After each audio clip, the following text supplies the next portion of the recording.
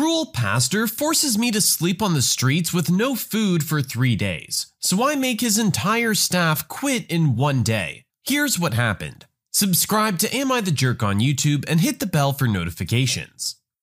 So, a few years ago, I was a worker for this Baptist summer camp not far from my home. We'll just call it what it is. Hell. I'd been a devoted staff member for 3 years, even managing the concession stand for one of them. I was a hard worker, consistently jumping in to do jobs nobody really wanted, like trash, pulling weeds, restocking the vending machines, things like that. On top of that, I was generally the favorite staffer of the kids that rolled through the camp. Now, camp policy was for staff to live on campus when they were working, which was for most staff a weekday ordeal. Those of us that worked weekends had to request it. I did this frequently, as I genuinely loved the work I was doing. I even worked the off-season as much as I could. Midway through my 3rd summer in hell, I ended up with a really bad inner ear infection, so I took my allotted week off to recover. Toward the end of the week, I was asked to be on call for the weekend. I didn't have my driver's license at the time, and my family was going 3.5 hours out of town for the weekend. So I requested to stay on campus in case I was needed. I was told this was not a problem. That was incorrect. It should also be said that my father had my house key, as he had lost his. 2 hours after arriving on Friday, I'm called down to the dining hall where the week staff was having their final meeting to receive paychecks and debrief. I think nothing of this. I come walking into the dining hall, thrilled to see my companions for the first time in a little over a week, only to find the owner of the camp, we'll call him Phil, sitting with the entire staff. At this point, I'd also like to add that Phil is the senior pastor of his church. He's also a racist, sexist, homophobic piece of human garbage that thinks he can get away with murder because he's old and well off. Phil asks me to come sit with him and I oblige. As far as I was aware, he was pretty fond of me, so I wasn't concerned.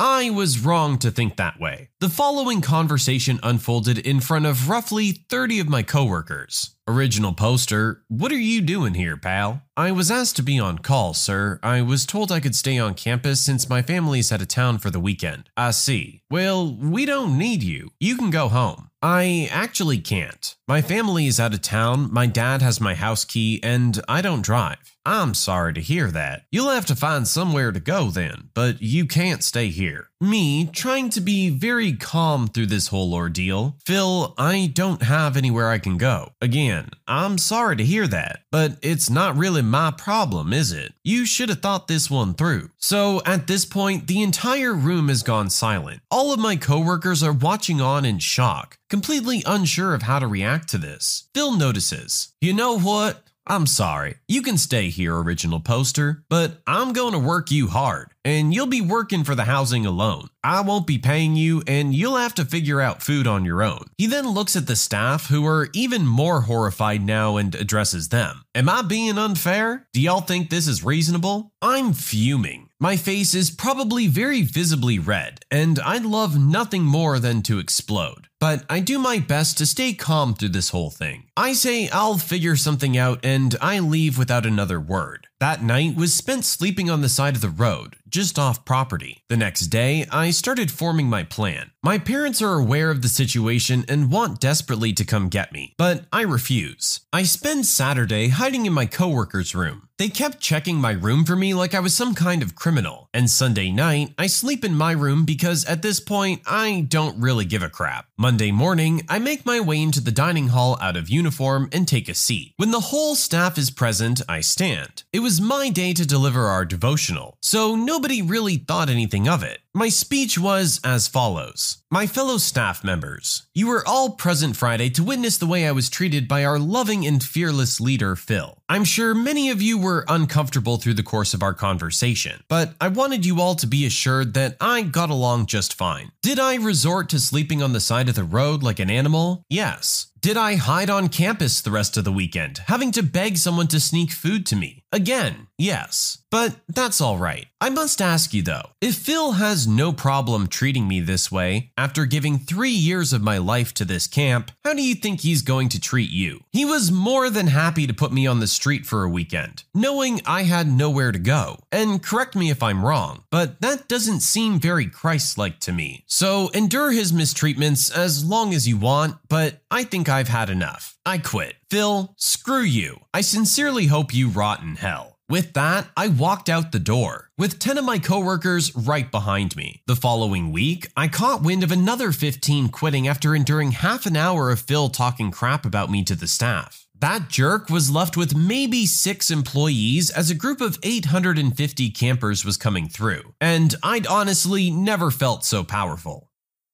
The fact that he specifically called you down to have this conversation in front of all your coworkers shows just how delusional this guy really is. He seriously thought he was in the right and wanted to make an example of you. I agree that it doesn't seem very Christian to have someone sleep on the road instead of letting them sleep in a room that you have designated for them. Like you said, you had dedicated 3 years of your life. I think you earned a weekend to just have a bed to sleep in. Either way, it looks like he found out pretty quick that no one else was taking his side. In fact, he lost pretty much everyone he had. And quite frankly, they're probably a lot better off now. There's a good reason why you should never pick up hitchhikers. A few years back, I was driving to a party with some friends from my house by myself. They lived about 30 minutes away, and it was around 10:30 at night and pitch black. So I'm driving down the road and I see a man on the side of the road with a small white sack. Down the road, there's a white car with the door open. As I pull up, I roll down the window, and he says his car broke down. His hair is greasy and long, and he looks a lot like the residents of that area. Farmers, mechanics, and things like that. So I picked him up, as he wasn't too much bigger than myself. He was about 35. So I ask him where he's going, and he says in town. Away we go. I started taking pictures, and he's a bit weird. So I eventually stopped bothering to make conversation. Every so often, he shifts his position and there's a clatter from the bag. He said he needs to arrange a ride when he gets in town, and wonders if he can use my phone. I reluctantly give it to him, my brand new iPhone. He calls someone and starts saying he has some GPS for sale. His bag shifts, and I see he has radios in his bag. The broken down looking car he said he owned, he had just stolen the radio from, and he's trying to sell them while in my car next to me on my phone. So I say, hey, dude, when you're finished with your call, I need my phone back real quick. Cool as a cucumber. I want to make him think I'm really stupid and I'll take him wherever. So we get about 10 minutes from where I'm going, and I know I have to get rid of him. Hey brother, I need to make a call really quick so I can get into my friend's building. He reluctantly hands the phone back to me, and I make a quick fake call and chuck it in the door pocket where he can't get it. So I ask him again since we're in town. He says, wherever you're going, you can drop me. I scan him really quick to see if he has a knife. So I slow down and stop when I'm satisfied he doesn't have one and say, here you go, dude, I'm just going up around the corner. He's like, nah, man, you can drop me there. So I finally lost my cool, snap over, push his seatbelt button, and yell, this is where I'm dropping you. Get out. He looks at the pocket where my phone is, then back at my face, and says, alright dude, whatever. So I squeal my tires when I pull off, call him a piece of crap, and immediately call the police. A couple days later, I see a piece in the paper saying they caught the jerk and that he was wanted for murder. That's really scary. You dodged a bullet on this one. I won't lie, I didn't really figure out till halfway through the story myself that, yeah, he actually robbed that car. I get that you're just trying to be a helpful citizen, but honestly, you need to be careful. You never know who you're dealing with. You're better off just keeping to yourself and trusting they'll figure out their own situation.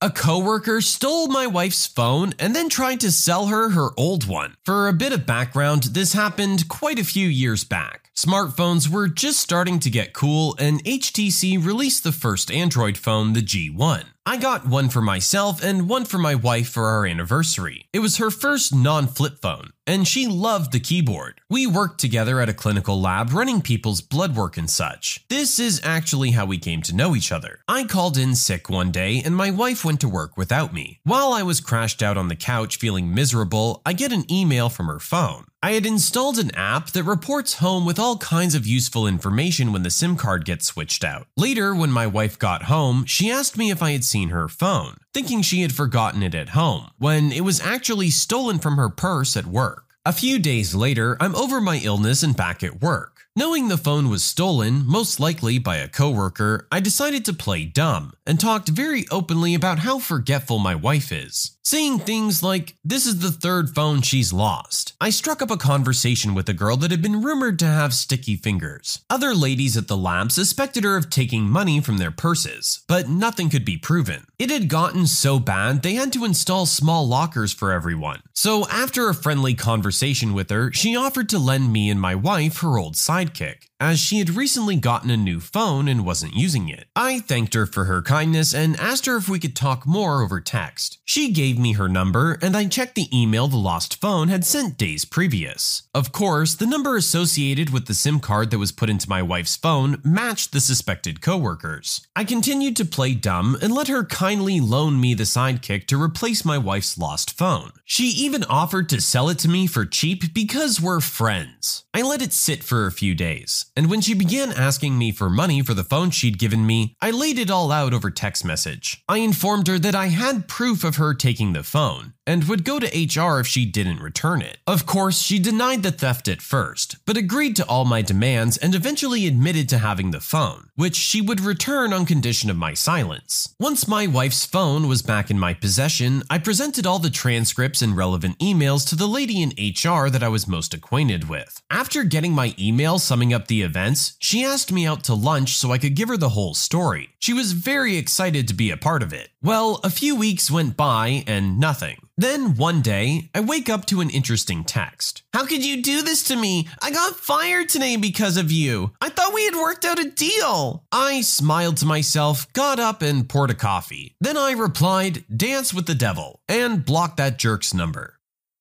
I really like how you handled this, playing it nice and smooth, acting like you don't know anything, and then just flipping the script on them. Getting real Columbo vibes from you. I'm sure everyone at work is very grateful to you for getting rid of this jerk. It sounds like this had been going on for quite a while. Who knows how much she had taken from people over time. She's lucky she only got fired and didn't have any kind of criminal charges brought against her.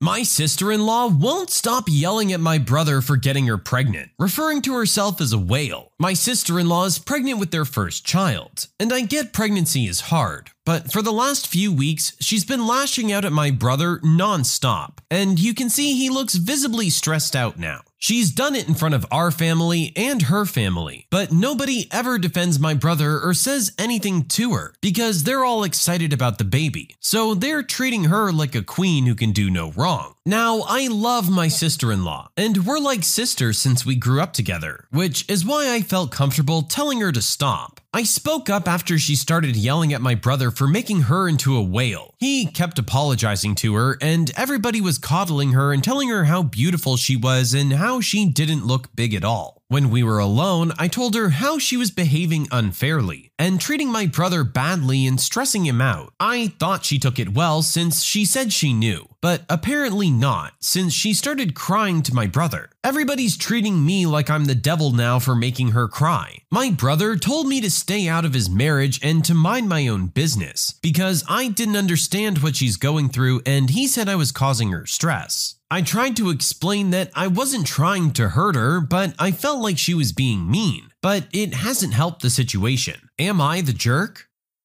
Just because you're pregnant doesn't mean you get to stop being a decent person to the other people around you. I don't think you did anything wrong in speaking up for your brother. It sounds like she was being incredibly unfair. And if you really felt that he was getting to that breaking point of being stressed out, it's okay to speak up. He's not going to. It's his job to stand by her and do exactly what he did. I'm sure deep down he appreciates the gesture, but everyone's just focused on your sister-in-law's well-being right now. I think with a little bit of time, this will blow over. It doesn't sound like you were a jerk in your confrontation of her. She's probably just really emotional about everything right now, and that's why she's snapping at your brother and crying because you confronted her about it. Just give it some time. Everything will be fine.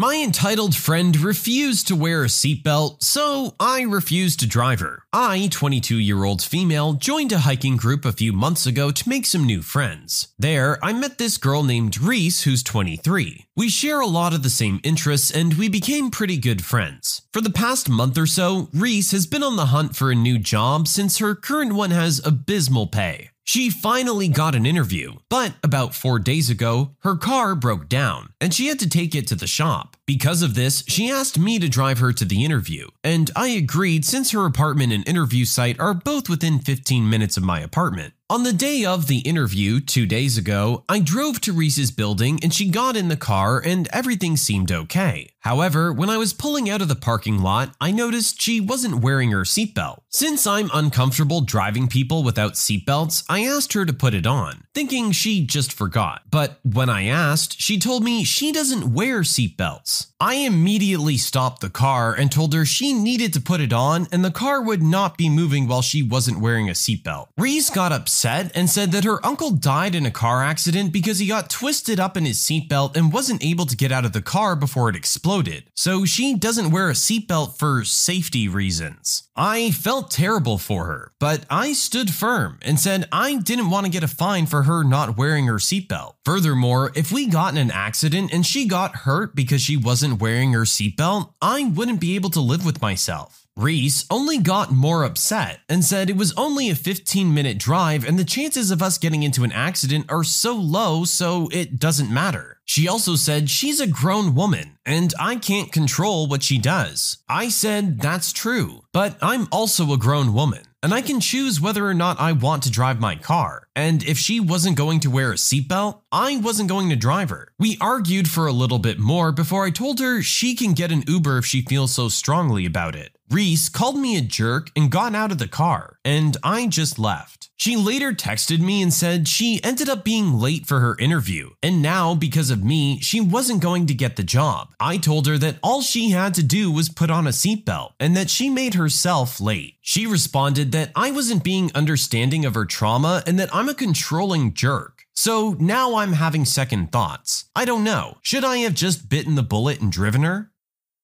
Absolutely not. You did the right thing. You should not be driving someone if they're not going to be wearing a seatbelt. That is driving 101. I'm very sorry about what happened to your uncle, but that's a 1 in a million. Seatbelts have saved way more people than they've gotten killed. Besides, at the end of the day, it's the law. You could get a ticket or fined for having a passenger not wearing their seatbelt. Why should you take that risk because she's made this choice in her life? Again, I'm sorry about what happened, but you need to come to terms with it and understand that it's not the seatbelt's fault. Sometimes bad things just happen. It's unlucky that he got caught up in it and wasn't able to get out in time. But you know what? He could have been killed instantly if he wasn't wearing the seatbelt. So I don't really know what to tell you. You gotta wear it.